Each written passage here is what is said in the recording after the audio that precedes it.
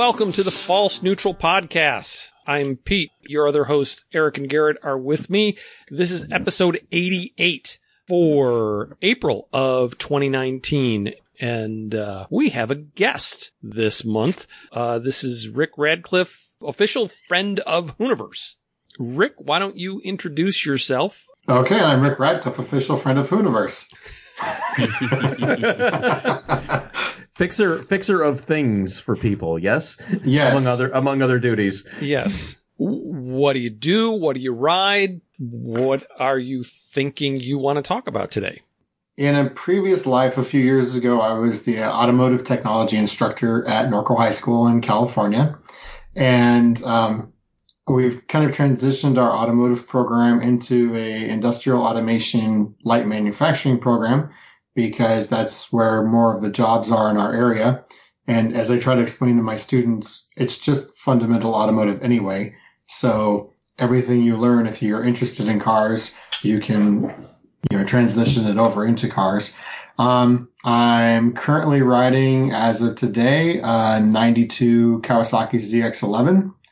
I have a 2006 Ducati Monster S2R that doesn't see much road time because it's super obnoxious and not very comfortable for more than about half an hour and only seats one person. And I just recently sold a Ducati 916 and I had a Roadstar last summer and I had an FJR before that. And I could go on and on. I think the list is like 15 bikes deep now. So if anyone's really interested, you can check my Facebook page. It's buried in there somewhere. Or we could talk about it at length if you want. We can talk at length about that 916. Oh my God. All right. So I'll try to make that story really short, but it won't be.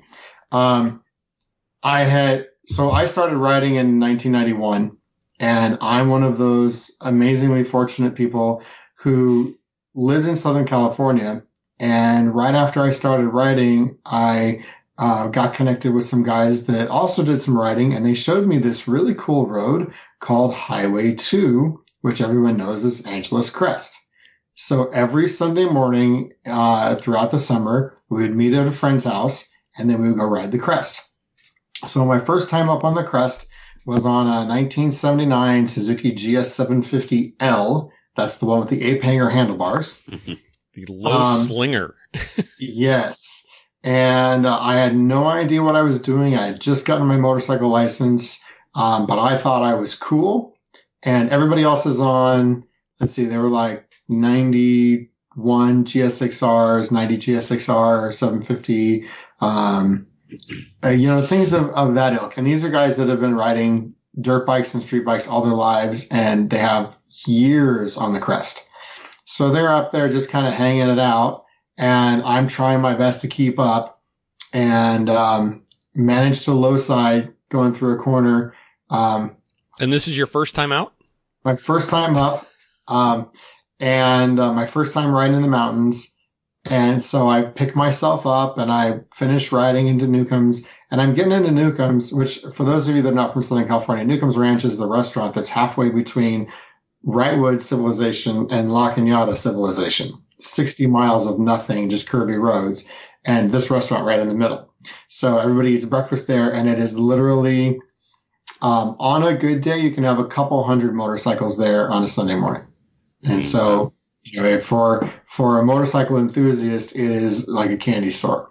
So I get there, and my buddies are all like, "What happened to you?" And I'm like, "Oh, I went down a little bit." And I didn't realize it, but I poked a hole in the stator cover, and I've been dripping oil out all over my foot for the last 30 miles.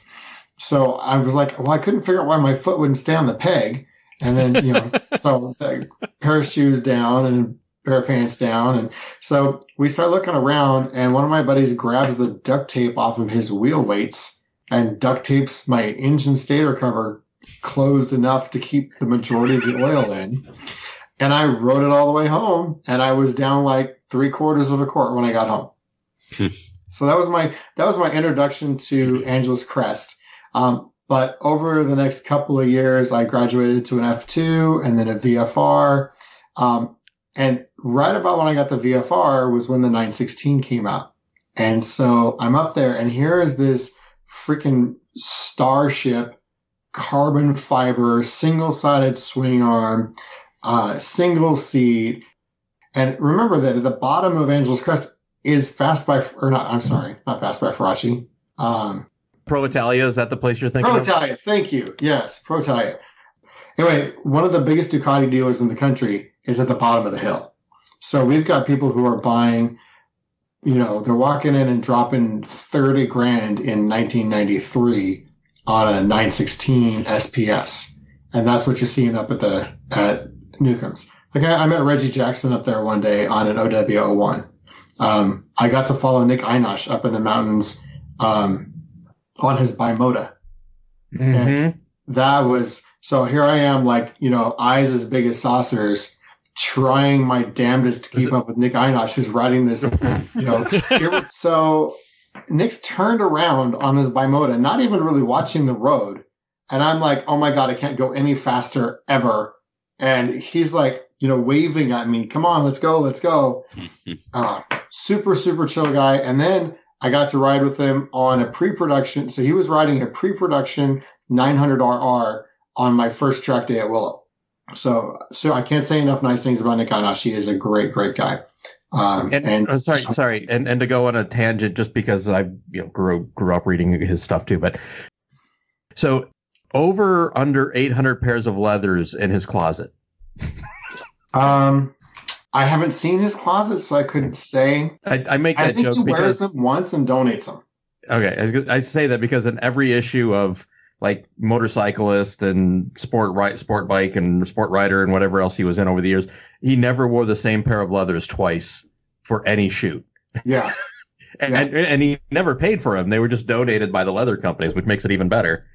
Yeah, I'm a bit jealous. And really the problem is, who is he giving them away to? Because there aren't too many people that can fit into a Nick Einosh size set of leathers. Yeah. I never will. Not even I'll once. ask. I know Lance Holst a little bit. I could always ask him. We have discussed Nick on the show before. I had the privilege of getting to meet him and Mitch Bohm way back a long time ago. And they were remarkably cool people. Two of my favorite guys. So the 916 came out and I was smitten. And this is like, the Ferrari. I'll never, ever be able to own this motorcycle. Oh my God, it's just so amazing. So Craigslist being what it is, I'm sitting here cruising through the classifieds on Craigslist one day and I'm like, oh, see what's out there for Ducatis. And sure enough, this Ducati pops up in Corona, California, and it's 40. I think she had it advertised for $4,500. Oh my goodness. Bought it for her ex-husband, and when she got divorced, she kept it.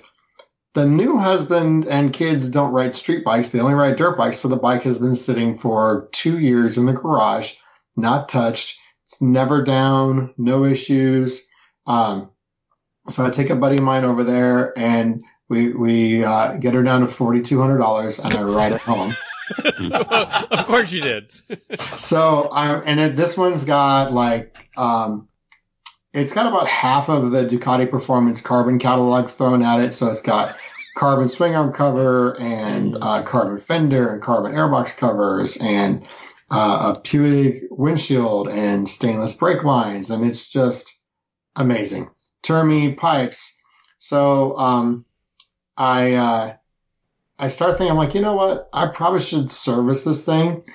And I'm looking around and I do a lot of my own maintenance and I cannot find any good information on how to set the belt tension on these things. And I was really pressed for time and I said, forget it. And I just took it down to, I had a really good experience with Moto Forza in Escondido. Their salesman, manager, Chris down there, a lot of dealerships you walk in, especially high end, and they're just like, yeah, go away. We don't really need you here. Literally every single person in that dealership said hello to me in the first 5 minutes that I was there. And it's a small dealership. Moto Forza's kind of got a rough story. They had a fire in their building and it burned the entire building to the ground. And so anyway, so they built a whole new building. Anyway, so I took the 916 down to them and I think right at $2,000 later, it was serviced with valves adjusted and new tires on it. So my great deal on a 916 was a reasonably good deal on a 916.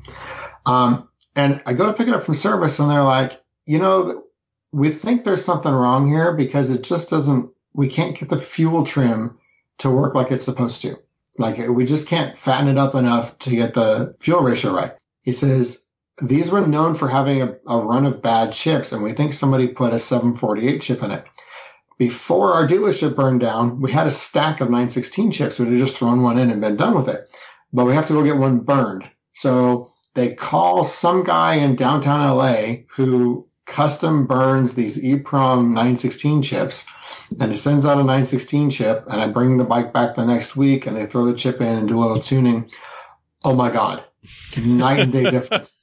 Like it was, when they're running lean, they don't really they don't want to rev. They don't want to really behave properly. This thing with enough fuel was a freaking rocket ship. And I got on the freeway for the first time and it was night and day difference. And so I thought it was cool before I got it tuned. And then after I got it tuned, it was amazing. But I'm in the process of getting married, and, I went from having a 2-car garage and a 4-bedroom house all to myself, and I've now combined that with a future wife and 2 kids in a smaller 4-bedroom house and a 2-car garage that's also supposed to fit a Volvo. So I'm in the process of reducing the motorcycle supply. We had to go buy a shed and put in concrete so that I could move a bunch of the less essential garage stuff out to a shed. But we have the man cave is just about done, but the monster is taking up space, and so I'll be down to just the ZX11 here, hopefully in the next month or so. It would have been cool to, you got to experience that 916 for a while, so that must have been pretty neat, but I get it. You got to pare down on some of the motorcycles. There's no real good reason to have all of them, right? So yeah, and I the wife is definitely a better choice than additional motorcycles. So yeah, it's the joke about no matter how beautiful she is, if she's single, it's because somebody got sick of her. Just for giggles, I pulled up our Craigslist here in Detroit, in the Detroit area. No 916s for sale. I was just trying to get a gauge of what one might be going for, but none for sale, at least right now. So, well, you'll love this. Go ahead. I was going to say, I think there was an exceptionally nice one on Rare Sport Bikes for sale. But I don't remember now. I'm going to look. You talk. I'll look. The guy that bought it is actually in Kentucky and saw my Craigslist ad, and my mom lives in Lincoln, Nebraska, or Kearney, Nebraska. But I wound up going to her house and then meeting the guy in Lincoln. And he rented a truck in Kentucky and drove out and picked up the bike from me in Nebraska and took it home. And I haven't heard from him since the weather's got nice, but that was in January. So I did a cross-country trip in the middle of January through the mountains in Colorado. So you just got rid of this. Yeah. Yeah. Well, I only had it for, I think, less than a year. Wow. I got it last summer. Gosh, you sound like me. Well, and so I have this ZX11, which I really love. But I think you guys saw on the text message today, I had to stop by the grocery store on the way home. And my magnetic tank bag was right at the limits of its capacity. And so I really, really want a motorcycle that has luggage that is lockable. So I'm really struggling with that because I have a couple of problems. First of all, my commute morning and afternoon, because I'm in California, I split lanes for probably, I would say it's probably about 10 miles of my ride is splitting lanes. So hard saddlebags make that a tidbit more challenging. And I had an FJR at one point, and I've ridden a BMW GS, and they both cause really extreme buffeting in my helmet. And so I'm leery of buying another bike basically I got rid of the FJR because it was too unpleasant to ride because the buffeting was so bad. And oh my God, FJR is a freaking rocket ship. If you ever get a chance to ride one, take it for a spin. I would buy another one in a second if it came with an extended windshield. I have three funny ZX11 stories, all from the same trip, I think. So I go out to the Bay Area. A friend of mine lives out at the time lived in Walnut Creek. He moved over to Pleasanton now. Pleasanton. Anyways, doesn't matter. So I go out there and like I've known him online for like 2 years, 3 years, and then I go out there and I visit him for AMA race at Sears Point. I think was going on that weekend. I think I have this straight because this is 1999, I think.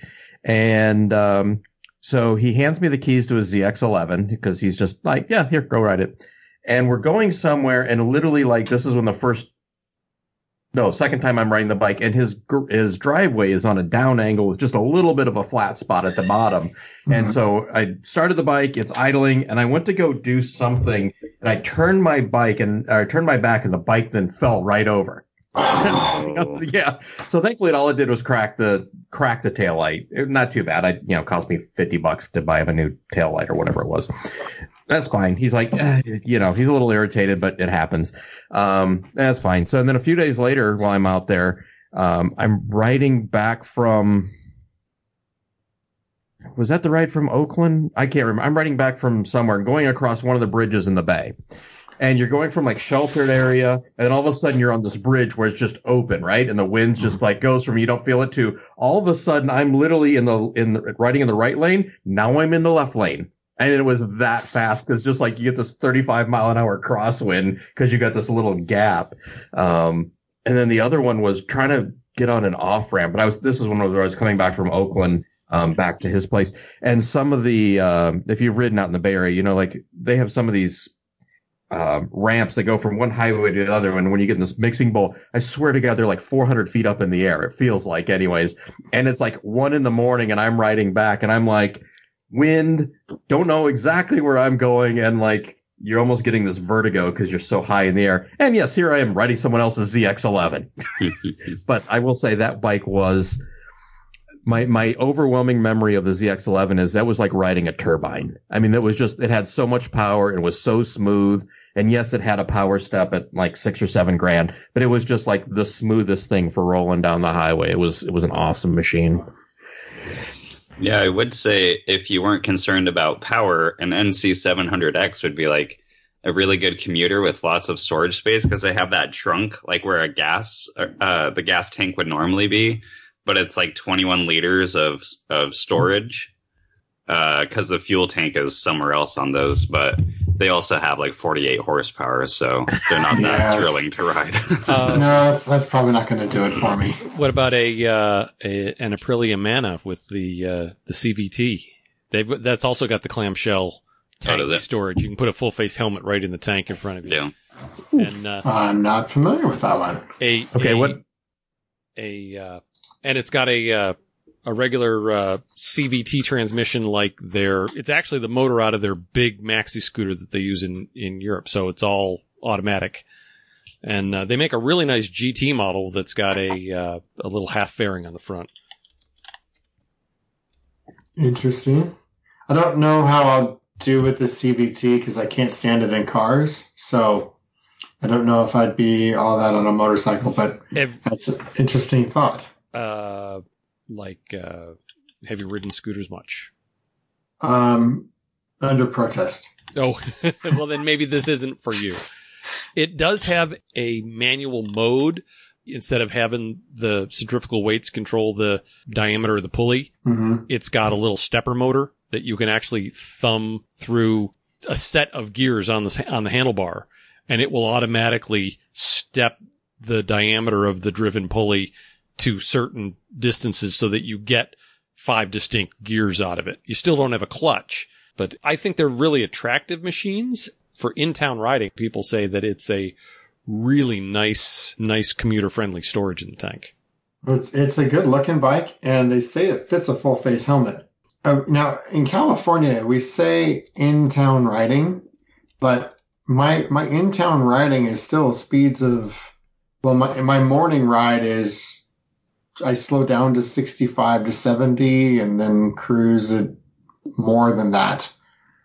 Well, by in town, I mean you're going to be around traffic, speeding up and slowing down. And Got it. Okay.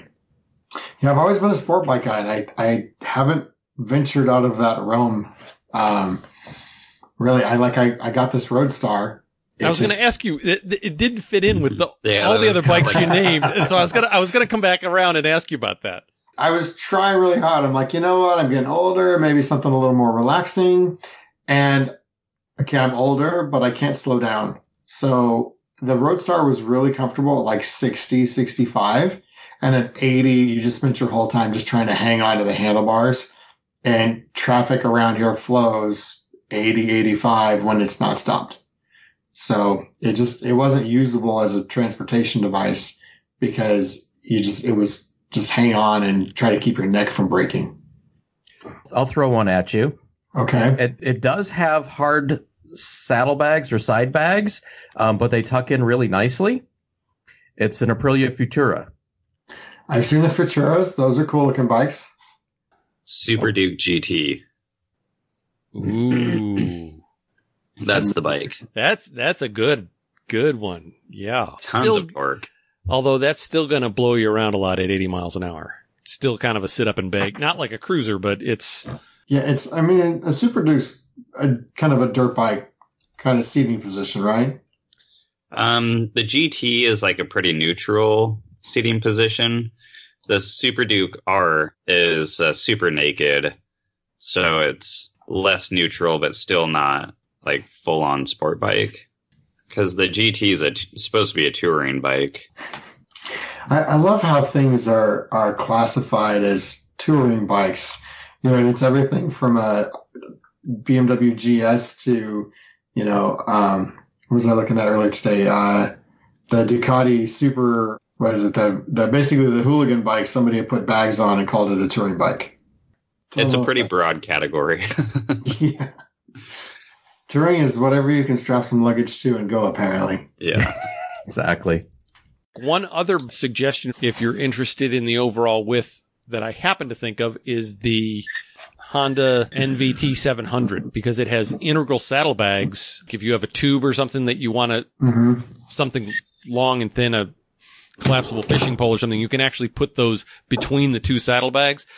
65 horsepower, so probably not what you're interested in, but I've actually heard the mirrors are not too wide and the bags are not too wide. Basically the Hawk GT motor. Oh, okay. So you're gonna find this very interesting. At one time, I actually owned a Honda RC36, which for those of you that aren't RC36, RC36, is that the 400? No, not RC30. No, not RC30. I did have a VFR 750F and tried to pretend it was an RC30. That wasn't the Hawk, was it? No, the Hawk was an RC31. Okay, I vaguely remember that. So the RC36. Remember that they would have to be an Interceptor. No, the RC30. The VFR was an RC34 because it comes from the VIN number. It's JH2RC30 is an RC30. 31 is the Hawk. 34 is the VFR, and 36 is the Pacific Coast. Oh. Oh man, that's like my dream bike. Now, RC36. Mine was a little bit more interesting because it actually came from Craig Arian of Arian Racing, who, when it was built, was actually running Freddie Spencer's, I think it was AMA at that point, Superbike. So, Two Brothers. Yeah, Two Brothers Racing. And actually was in Anaheim. And so I drove down one day, just because I'm a crazy, just a high school kid. And I'm like, oh, Two Brothers Racing's right here. I'll just drive down and see what's going on. So I get down there and Freddie Spencer's leathers are hanging in the hallway. And one of my buddies from Angeles Crest actually bought the leathers. Like they're there like, hey, are you selling those leathers? He's like, I don't know. What do you give me for it? And they worked out a deal and he took them home and wore them on a fairly regular basis. But this Honda Pacific Coast was sitting there in the showroom, and we kind of chatting a little bit. And Craig goes, "Yeah, you want it?" And I was like, "Well, what do you want for it?" It's like $3,000-ish. And so my dad's like, "Oh, all right, I'll buy it." I cannot tell you how much fun that bike was because it's like literally, it's like a scooter. It's a Shadow 800 under all the bodywork. Yeah. But it, lift up the trunk and you've got a full trunk that fits 2 full face helmets. So it's super useful. But it's kind of got like a flexi flyer chassis to it. So you just pitch it into a corner and you can kind of tell what's going on because you can feel the swing arm moving inches left and right. Inches. Yeah. I always imagined it would feel a lot like riding a jet ski because it looks like a jet ski. Pretty much. But so if that motorcycle had like a 4.5 or 5 gallon tank, it would have been amazing.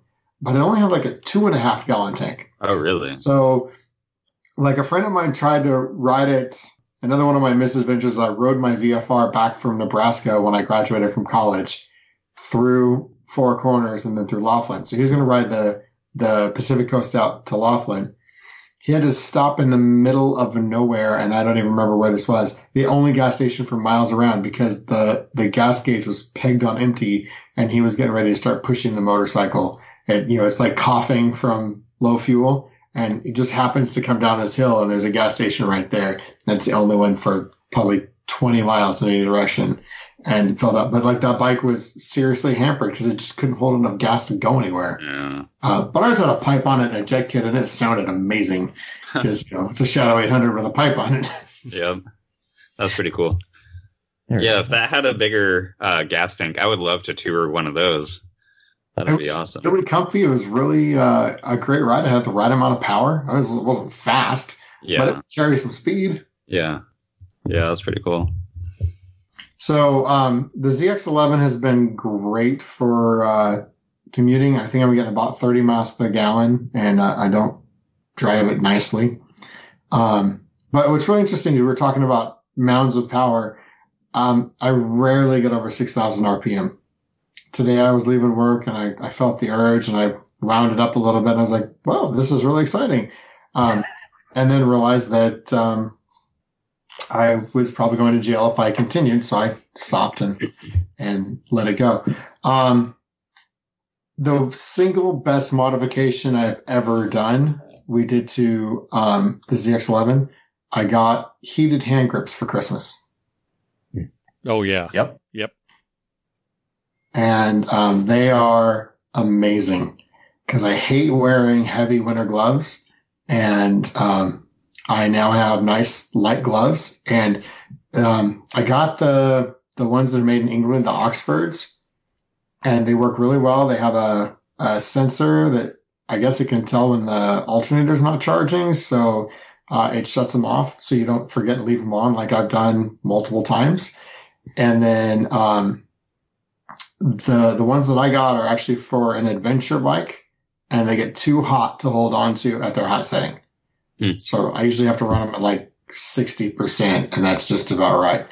So I haven't ridden it on a super, super cold day because I'm a bit of a whiner, but they're glorious in the morning. Yeah.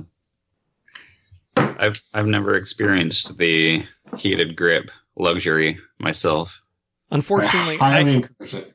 I have on my wife's bike, which is it's worse if you know what you're missing on a cold day. Yeah. Yeah, I'm a fair weather rider though, so generally if it's below 60, 65 degrees outside, I don't ride. So. Well, the problem is that in the morning it's 50, and the afternoon it's 95. Yeah. So if you don't ride when it's a little cool, you're not going to ride at all. Yeah. And that's pretty much what I do. Is just don't ride at all. I just work on motorcycles. I don't ride them. I wish I had some more time to work on them. Me too.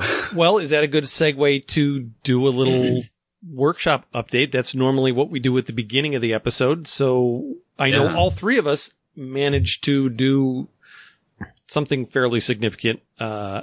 Eric, why don't you start out? Tell them what's up with your XS 400. Yep. So, not too long after the last episode, Garrett got the carbs fixed and gone through on the bike for me and sent them back. And then I had to order a new pilot jet because one of the pilot jets was, I don't know, what was it, about 1/8 of an inch or 1/4 of an inch shorter than the other one. And yeah, air screw. where it seats down in, I think it just seated hard, and when it got taken out, it just popped the end of that little needle right off of it. Yep. So that took all of about 30 seconds to replace when it came in. And then, I spent about an hour just getting it all together, and you can see all it. I shot a video. I put it up on my YouTube page, and I shared the video over on our Facebook page, but, it fired right up. I mean, like I put it to prime and, waited like 5 seconds, hit the starter button, and it just like 2 whirls and fired right up and got the idle about right and rode it up and down the street. And so, yeah, it was great. And then, I posted the photos, and then my buddy, who's also my insurance agent, goes, you don't have insurance on that bike right now, don't you? And I go, I rode it up and down the street, son. It's not that bad. It was a calculated risk. Yeah, let's not talk about the times I rode my 125 GP bike around Ann Arbor, just playing around, having fun, and that wasn't even a street legal bike. And so it's up and running. I need to get tires for it, which I will probably do in the next couple weeks here. It really has not been warm enough to even think about riding, so I haven't been in a hurry. Your 400 wasn't the model that I thought it was. It's not a special, but it's not a standard. What the heck is that? So I went back and did some digging into their product line, and it's the E model. Yes, but the E model is different depending on what year you're talking about, because they had, I believe it was a D model was the first that they had up through 77, which was the very square style, looked the same as the XS 360, very typically Yamaha 70s look, a lot like an RD 400, very slab-sided square tank on it. In 78, they had the E, and then they had the 2E, the standard UJM style 2E, had a drum front brake, and it was their economy model. It didn't have electronic ignition, didn't have a disc brake. And then they had the E, which has the kind of teardrop tank that was later going to show up on the Special 2, kind of like their early quasi-proto cruiser style that they did to the 400 and the 650. Your bike is that transition in between 70s and the later cruisers, and it was only made 1 year. It was a opportunity to educate myself on some Yamaha trivia. So yeah, and I'll also add the carburetors on your bike are like 1 year only carburetors too. So to get parts for them, you have to be careful because they're unique. Yamaha does that so often. I know that when they went from the 750 Maxim to the 700 Maxim, I want to say like 86, they had like 2 years that they had like a water-cooled version and an air-cooled version. They used Hitachi carburetors that were only on that motorcycle and only for those 2 years, and you cannot get any parts for them anymore. Hitachi's not in the carburetor business. Nobody makes spare parts. And since they were so, only made for such a short period, there are no NOS parts anywhere. So everything you get is as bad as the ones you're taking off of your bike.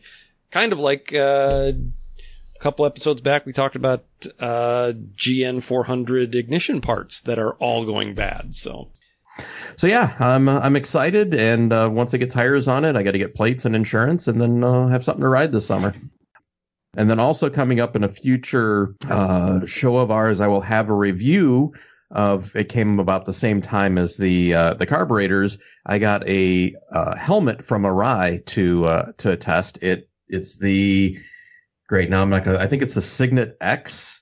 And it's a different shaped head. It's the round intermediate oval instead of just sort of standard intermediate oval or something like that. I've got it. It's down in the basement. But I do have to say, I remember why I like Arai helmets, because as soon as you put that thing on, it's like, oh yes, much nicer.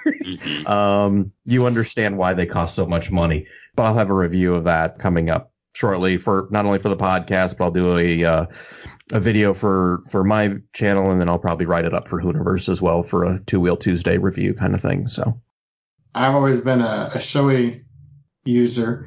A friend of mine talked me into getting some AGVs, and they're definitely representative of the price point that I paid for them. They were inexpensive, and they feel like it.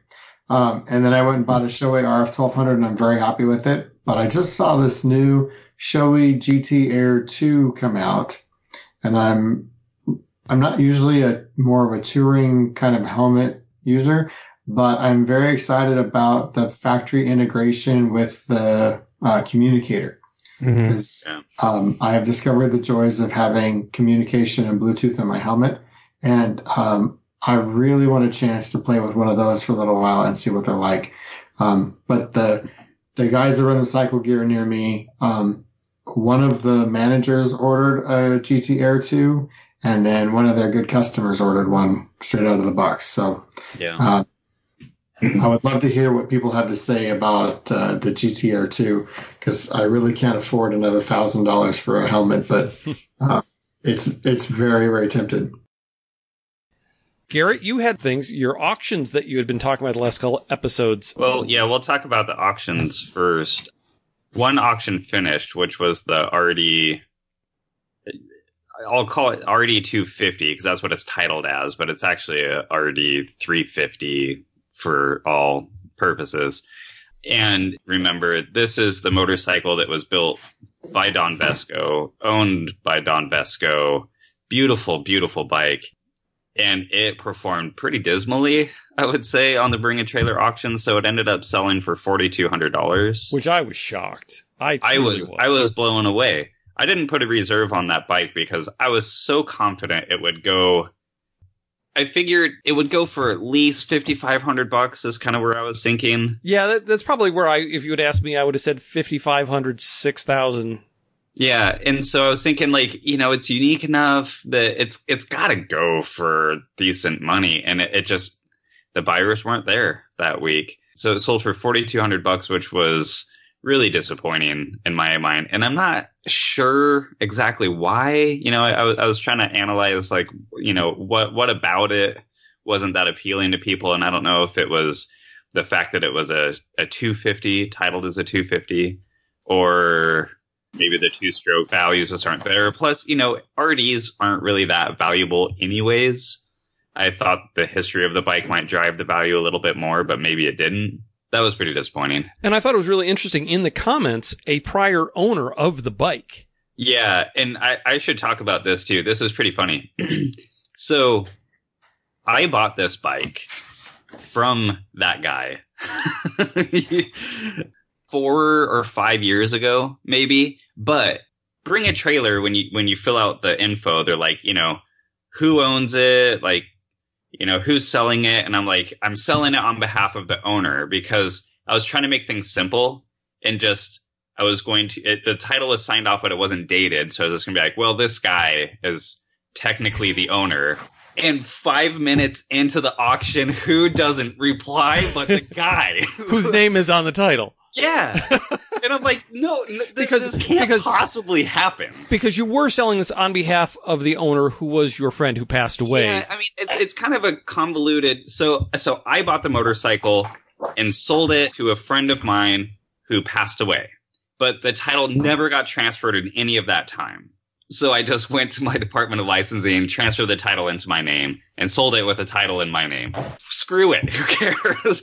But yeah, as you're talking about this, I'm thinking, do you want to say this publicly? Yeah, I don't care now because... No, you put it in your name, which was what I was doing. I wasn't selling something that wasn't supposed to be sold, had the rights to sell it, but he definitely showed up on the auction.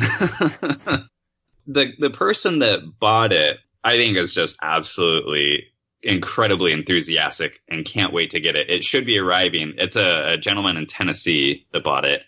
It should be arriving pretty soon. So it's on a truck? Yeah. I was not expecting this transportation company, this man and wife and a motorhome towing just like a 24-foot enclosed trailer came to pick it up. And this was a transportation company that the buyer contracted with, right? Yeah, he found this transportation company. They just have a 24-foot enclosed trailer. And I get the impression that they transport bikes as a way to fund them driving around the country in their motorhome.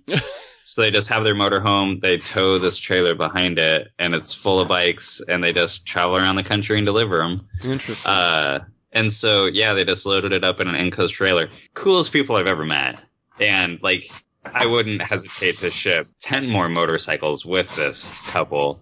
Interesting. But definitely not what I expected.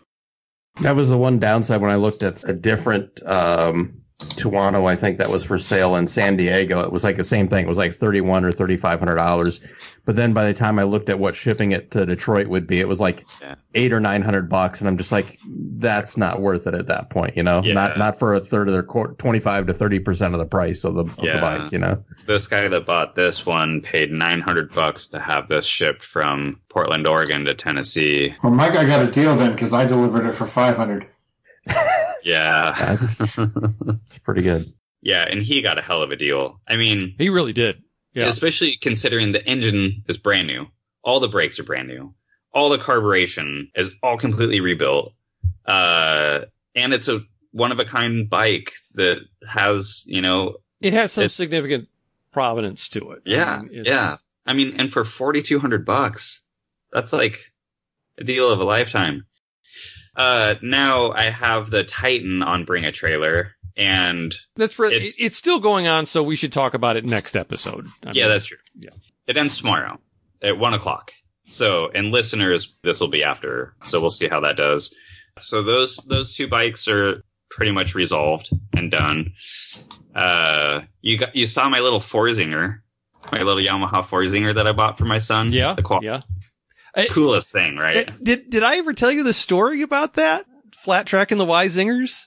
Yeah, I saw you had posted in our group chat, and I saw that message only today. Okay, I thought I had talked about this on a past episode, but I worked for a company in Burnsville, Minnesota called Burnsville Sports Center, and they closed in the fall of '85. I went off that fall semester to college and realized I'm spending a lot of money and I have no idea what I want to do with my life. This was a really stupid way to waste my Army college fund. I have no idea what I want to do for a career. Why am I going to college?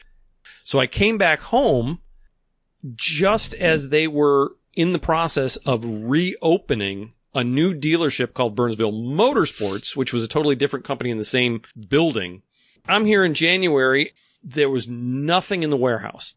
This new company had successfully gotten the Yamaha franchise, and Yamaha sent them their first shipment, which was a bunch of sleds, because this was January in Minnesota. They got their snowmobiles for the season, and a yellow and a blue Y Zinger. And we had this warehouse that had stacks of snowmobiles in crates. So we had this perfect oval around the outside. So we ripped out the two Y Zingers. After work, the mechanics serviced them, and we had, 200, 230 pound guys on these, just pinning them. And the only way you could get them to really go was just to keep them revved all the time, because there was so much weight and so little power that the only way you could do anything was just to keep the back wheels broken loose. That night when I left, it was like 9:00, and we had laughed so hard my sides hurt. We had so many low-speed get-offs, and so many, we couldn't sell them because they had been upside down so many times on the concrete. But it was absolutely one of the most fun nights of my entire life, flat tracking the YZ60s or whatever. Are they? Yeah, 60 cc's. Yeah. Are brand new ones around the warehouse. That was absolutely the silliest, stupid, funnest thing I've ever done. My friend's dad bought this one brand new in 85 or 86, whatever year it is. And, my friend rode it around a little bit when he was a kid, but really not that much. And then it just got put away forever. And I bought it from them. And so my son, he's 4. He rode it for the first time just the other day. He's just absolutely thrilled for it. But the thing is just in remarkable condition for a kid's ATV that's 30 years old. They just don't last. So, and they have a fake monster truck grill on the front, which is, and that's the coolest thing in the world when you're 4 years old. Oh yeah.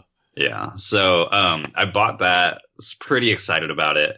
Let's see, what else? So, sold those 2 bikes, got the Forzinger. Oh, finished the powder coating oven. It's 100% done. I just finished the last little things today. So, now I can finally move forward on some of the other restorations that I have going on. So I'm super excited about that. What else was I working on? I feel like there's more. There's always more. Have you done anything on the GT750 or the other 350 twin? Nothing on the GT. Has an XT750 come back into your life? TX750? No. Yeah. And I'm so surprised. I thought for sure that thing would wind up back in my garage at some point. No, not yet. Not yet. That'd be one for you to split traffic in, Rick. Yeah. I almost bought a Trail 90, a 71 Trail 90 the other day. Just, we couldn't quite get to the right deal on it, but I was really trying to buy it. Yeah, so I think that's what I accomplished in the last 4 weeks. Well, I did finish rewiring the CL125S. I sent you guys some pictures showing you the all LED lights, the new batteries in it, the custom battery box I made for it. So it's got a real 12-volt electrical system now. A couple of little things I need to do is I need to mount the regulator rectifier, because I got one of the giant tractor regulator rectifier units with the fins on them that are like designed for agricultural machinery. Just because as it is right now, I've got such a wimpy stator that I don't think I'm going to have a whole lot of overcharging to get burned up as heat. But if I put in the bigger stator that I have down the line, if this isn't keeping the battery charged, I didn't want to have to be burning up all kinds of heat and melt something. And that's mounted underneath the headlight in the front. But yeah, I'm close. I need to get the seat mounted because I have to move the seat back a little bit. So that needs new mounts. The horn doesn't work and I don't know why.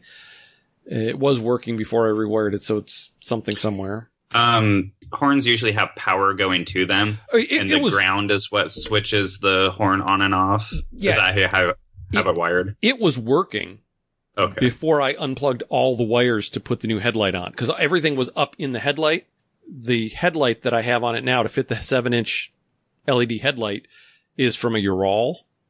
And to put all of the rat's nest of Honda wiring that goes behind it, I actually had to put in an oval grommet so that I could get all the wires physically in the back, because it just had a little tiny hole in it for like 3 wires to go to the headlight was all that the Ural had in there. It's a huge bucket, but you couldn't get all of the cables that go in there. So in Soviet Russia, Ural rewires you. So it's little things like that. But yeah, it's been really nice here, and I really want to go riding.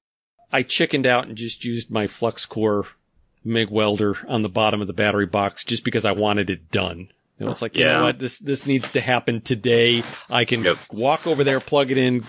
The wire's already in it. Just hit it, and it's going to look gobby, but nobody's ever going to see it. So I did that, painted it. I actually had some neoprene wetsuit material that I used to insulate around where the positive terminal is. Glued that on it, and I'm like, yep, we're good to go. Put it in, mount everything up. You guys saw my Rube Goldberg arrangement because the new tank outputs right where the head is. Because I can't fit a petcock under the tank. So I've got my 90-degree fitting I made. Then I have a really nice, like, $48 Goodridge quick disconnect that's all nice chrome-plated brass. It's probably the most expensive thing on the whole bike. And then fuel filter, fuel shutoff valve, and then to the carb. But they're all, like, lined up behind one another in a little train on the fuel line. So, but it'll work. Yeah. That's pretty cool. It's come a long ways in the past 4 weeks. Yes, it has. I finally got to the point where I'm like, you know what? It's just got to happen. I've been waking up at like 5:30 in the morning and spending about 2 hours a morning down in the workshop. Yeah. Before work. And I've really discovered something. If you do something really productive and you feel a sense of accomplishment before you go to work, not accomplishing anything you care about at work is so much easier. Yeah, so true. You're not it's like looking you got for your that reward payoff. out of the way. Nothing else matters after that. Exactly. Yeah, don't let your boss hear that. I have to tell you, from our last couple discussions, I am still trying to convince myself that I'm not semi-serious about either the Moto Guzzi V85 TT or the Triumph Speedmaster 1200. Those are the two that I'm really trying not to listen to the voices in my head, but Yeah. I'm fighting a losing battle. And unfortunately, everything that is coming out about that V85, all the reviews are so glowing. I'm like, shut up, stop watching YouTube. Yeah. Because now I've watched so many of them that every time somebody comes a new one, it's the next suggested thing for me to watch. So Yeah.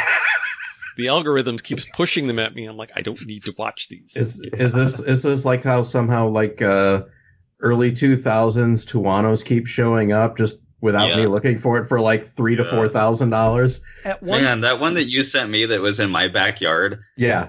I was so tempted to go and buy that. It's so Rick, this is like a 2000, I have to go look, but it's like a 2003 Tuano. So the original V-twin, 1000cc. I think it had less than 15,000 miles. It looked really clean, and it was about $3,200 or something like that. Wow. It looked like brand new. Yeah.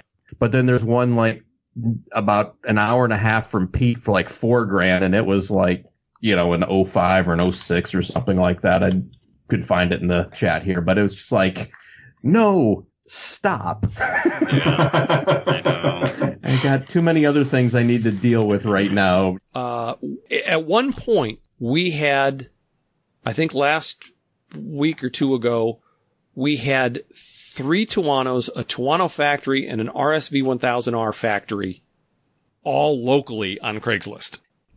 There is a Futura that the guy bought all the parts for. It's a wreck, and he's selling as a project bike, and I keep wondering why he's not just simply assembling all the parts that he bought for it. And I am guessing it's got a title issue, because in Missouri, there is no recourse. There is no file for a bonded title, anything like that. If this state is the biggest title Nazi state, or at least in the United States, and I'm guessing that's why. But he wants $2,400 for it in Kansas City. Although I have to say, we have one of the biggest Aprilia dealers is in the Midwest, is here in Kansas City. In fact, it's down the street from where I work. So, by the way, it's still for sale, Garrett, at $3,000. Are you kidding? Yeah, it's there as of 4 days ago. It's funny though that Rick brought up Ducati 916s, because I've been thinking super hard about those bikes lately. Because that's like one of my absolute favorite Ducatis. Those are just incredible. I would love to. Those are like on my bucket list of bikes that I want to own at some point in my life. That is definitely on it, and it's pretty close to the top, like probably in the top 5. We've been talking about all of these different motorcycles. What have you guys heard about Twisted Road? Nothing. I don't know what Twisted Road is. Twisted Road is the Turo for motorcycles. Is the what? Oh, yeah. I have Turo for motorcycles. Oh, okay. And I'm very tempted to put the Monster on there, because I literally don't ride it anymore. But I know, like, you know, we were talking, it doesn't take but a second for something to fall over in a driveway, and it gets expensive in a hurry. And so if like Turo, they have a company that underwrites it, because I think Turo's got Century or one of them that basically underwrites all that stuff to take a lot of that off your hands, then maybe. Yeah, 'cause I would never, ever do that with anything that I didn't absolutely have no emotional attachment to it, and truly not care in the least what happened to it. Yeah, just like walk away from a burning pile of mess and just like hands up, I don't care. Yeah. And that's the problem. Like, I know I won't ride the Monster, but it's still too nice to just like push it off a cliff. And I think that's what would happen. But I'm looking on Twisted Road, and I see all these pretty nice bikes. I just saw a Concours 14 on there for $100 a day. And I'm very tempted to go and try some of them. Yeah. But I just wondering if anybody had any experience with them. And I think this would be a great opportunity for Twisted Road to hook you guys up with some rental credits and go try it and see the experience for yourself. In their FAQs here, there is what happens if the bike gets damaged, and they talk about some stuff in here. So some of it will be covered by you. Some of it, I won't try to read it here on air, but it's in the FAQ. So Yeah, I mean, I would definitely give it a try and ride somebody else's bike, and I would even be kind to it too. I wouldn't put my own bike on it. I wouldn't rent out my own. I would have to intelligently choose to buy a bike to try and make money as a rental. And it's just a tool, a means to an end. And I would think, what can I buy for the least that I can rent for the most as often as possible? And just assume that eventually it was just going to get used up doing that. Mm-hmm. I mean, that's what rental car companies do, Yeah. There's a reason why rental spec is a term. Yeah, that's a good point. I'm trying to see here if there's actually anything in the area for me that I could rent. So doesn't look like my there's other anything in concern with Detroit. the Ducati is that it's a GP shift bike. Uh-huh. So it messes me up and I know it. So I can't imagine somebody, hot dogging down the road and shift the wrong direction. Yeah, especially when they're already like in high RPMs and then they go the wrong direction and then Zing! Well, that's and like you get a bunch of half moons on the top of your piston from the valves and No, they're Desmo. That can't happen. They don't float. when I was younger, I really wanted a AJS Stormer 410 motocross bike just because I thought they were so cool until I found out that it was not only right side shift, but it was neutral at the top and 4 down with your right foot. And I was like, oh yeah, never. Yeah. I'm not Eddie Lawson who can, 10 seconds go, oh yeah, okay, I got that now. Yeah. I was at 8th grade before I had all my times tables memorized, What year's your monster, Rick? It's an 06 S2R1000. Someone in Westchester, Pennsylvania has one on Twisted Road, and they're getting $150. They're asking $150 a day for it. See, and that would be my other question is, are they actually renting or is it just listed there? Yeah, this one is just listed. That one doesn't have anything, but someone's got a 12 multi-strata that's at least been done once because it has one review for a $130 a day. I was seeing if anyone else has any other monsters that have rented. I don't see anything right now, so. Well, we probably should call it an episode. Rick, thank you so very much for coming and spending time with us. It's been a while since we've had a guest on. You are welcome back whenever you would like to join us. I will join you anytime. This has been a great load of fun, and next time we can get into many more misadventures, because there's plenty of them. We've only begun to scratch the surface. well, cool. Very good. Okay, well then we'll wrap this one up. Make sure you like, share, and subscribe our podcast on all the different ones. Make sure that you go over to facebook.com/thefalseneutral and like our page. We do share stuff over there as well. Have any ideas, comments, or things that you'd like to see on the show, just let us know. Send us a message on Facebook or on Hooniverse. Yep, exactly. Okay, and we will see you all next month. All right, see you guys later.